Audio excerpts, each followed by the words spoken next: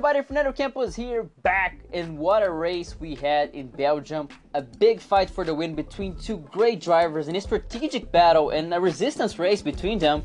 Mercedes ended up getting the win they wanted, but not the 1-2 they wanted after Bottas made a huge mistake after the safety car.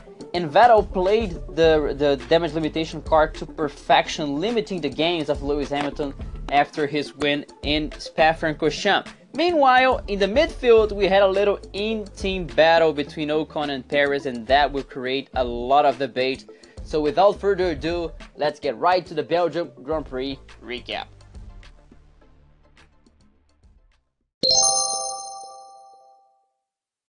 Okay, so starting from Saturday, Hamilton dominated the qualifying session, but Vettel made sure to show from the get-go that he wasn't going to let the Mercedes roll away with a 1-2 in Spa, and he put his Ferrari in between Hamilton and Bottas right on the start. Plus, he got a great jump on Sunday, so Bottas never had a chance to challenge Vettel for the second place. Now, this was the whole story of the race. Hamilton trying to create a gap and relax a little bit on the lead. Meanwhile, Vettel was trying to get Hamilton, to force him to make a mistake, because this was the only way Vettel was going to be able to pass Hamilton at Spa. On sheer power, Mercedes is better than Ferrari, and Ferrari wouldn't be able to surpass Mercedes in Spa. So he had to make Hamilton make a mistake, and that didn't happen. The last stint of the race was really difficult for Hamilton, because he was using the soft tires. Meanwhile, Vettel was using the ultra soft tires. And the difference between them is 1.8 seconds. So Hamilton had to gain 1.8 seconds in sheer power, engine, and arm. So that was a really difficult stint, and you could see on Hamilton's reaction after he got out of the car. Because Hamilton was not smiling, he was not celebrating with a happy face. He was relieved. His adrenaline was so high because he had to fight for the whole race, for the whole 44 laps, not to let Vettel through, because any minimal mistake could mean he would lose this race. So Hamilton had to really fight for this win, and this race showed us why Bottas and Raikkonen are considered second drivers, because they never stood a threat to both Hamilton and Vettel, and they were even surpassed by Ricciardo and his Red Bull. They were nowhere to be seen, and Bottas even had a chance to fight for the championship before Belgium, but now I don't think he will be able to do it. I think this fight is between Hamilton and Vettel. His mistake after the safety car went out was costly. He lost the podium there, and Ricciardo, opportunistic as he always is, got his third place back.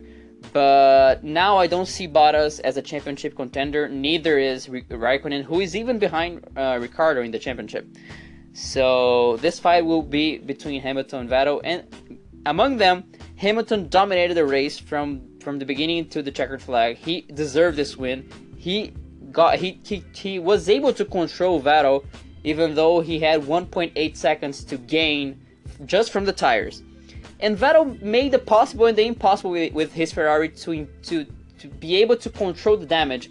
If he can come out of Belgium and Monza with 2 second places, this will be perfect for him, because he's limiting the gains Hamilton will have in fast tracks. So if he can come out of Monza and Belgium with 2 second places, or even a race win in Monza, Vettel is pretty set for the end of the year, because after these two races, there's Singapore, which is a classic slow circuit. And if you think about the last races, we have Interlagos, which is a slow circuit. We have other technical circuits that can favor the Ferrari. So if this goes as it is now, with Vettel playing the consistency card and Hamilton having to fight this hard for the wins, I see Vettel as a stronger championship contender for now.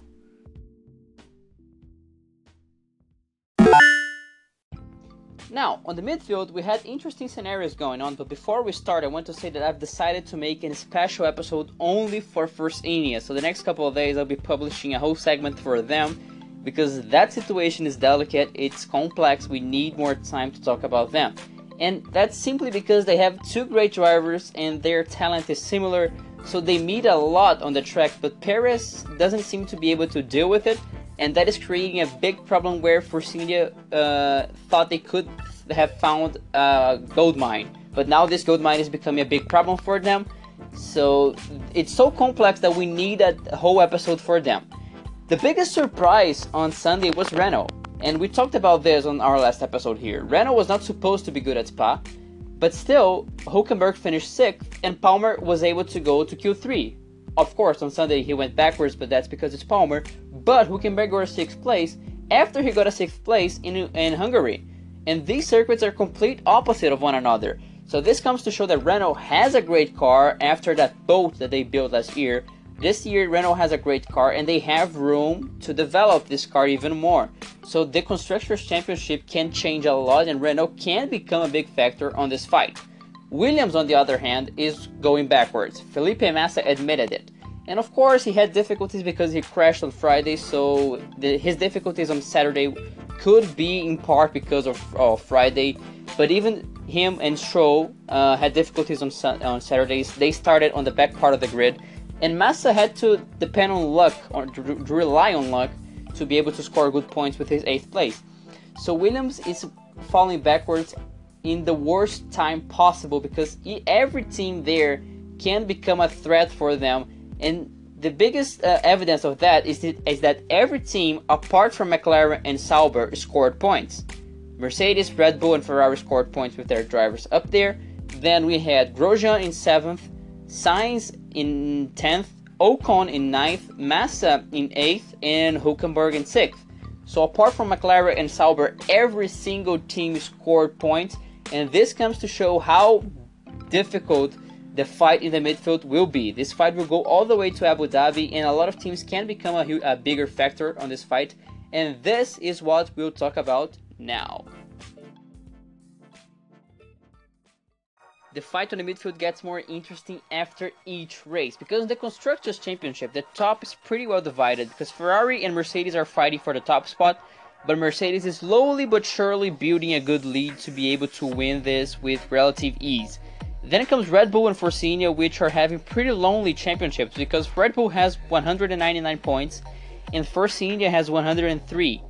So they got to a point that they're not going to challenge the team ahead, and they're not going to get challenged by the team behind. Red Bull has 199, Force India has 103, and the team in 5th is Williams with 45 points. So Force India is pretty well set on 4th place. Then comes Williams with 45, Toro Rosso with 40, Haas with 35, and Renault with 34. So only 11 points separate the 5th team from the 8th team, and it's difficult to bet on any of these teams because Williams has the advantage, but their car is falling back, and Massa and Stroll are not the most reliable drivers on the grid now. Of course, Massa's experience, Stroll is getting some confidence. He found a podium in Baku, he got some points in Canada, but still, they're not the best drivers on this fight. Now, Toro Rosso has a great driver in Sainz, but a pretty unreliable driver in Kvyat, and their car is not there anymore. So Toro Rosso might stay where they are in 6th place, while the whole scenario changes. Now Haas has probably the most balanced couple of drivers. They have Grosjean, who is a terrific driver, and then Magnussen, who among these teams is probably the best second driver from them. And they have a great car. They're developing their car. They got 35 points in their 2nd year in Formula 1. So Haas can maybe become a bigger factor coming the end of the season. They can challenge Toro Rosso, maybe Williams. So we have to keep an eye open for Haas, but probably the biggest factor on this fight is 1 point behind the American team, which is Renault. Renault scored 8 points last season and they have 34 points in 2017, but they all came from Nico Hülkenberg. So you try to imagine what could have happened if Renault had a good second driver. Julian Palmer is starting to become a big weight that Renault and Hülkenberg have to carry. And Hülkenberg is being a splendid driver. He's showing that this Renault car is really, really good because they got a 6th place in Hungary and a 6th place in Belgium, which are pretty opposite circuits as we talked about a while ago. So Renault is a team which has the biggest potential to improve. They have the money to improve. We have to keep an eye open for Renault. They are only 11 points behind Williams, so we could see Renault getting a 5th place coming the end of the year, and who knows where is the roof for Renault after they get a 5th place in their 2nd year after they came back to Formula 1. So this fight is starting to get really, really interesting. I don't see McLaren coming back to this fight because they're in 9th with 11 points, and of course Sauber is in 10th with 5. But from Williams to Renault, only 11 points separating them, and if you remember that every team scored points this race, this fight will go all the way to Abu Dhabi, and Renault is probably the best team to bet on, even though it's not the safest thing to do to betting one of these teams. Renault is probably the best team to bet on this at this moment, coming the end of the season to be in 5th place and with a good scenario to be looking at in 2018.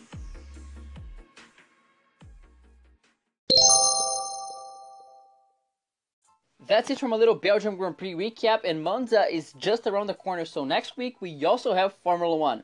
Once again, thank you for the feedback. Episode number 2 was great, and don't forget that episode number 4 will be about Force India. So if you want to send your opinions about the team, what happened with them, what will happen with them, your thoughts and opinions, make sure to do so on Twitter. I'm there at FBurndownCampus, or here at Anchor, just like Gary did, so we can debate this together.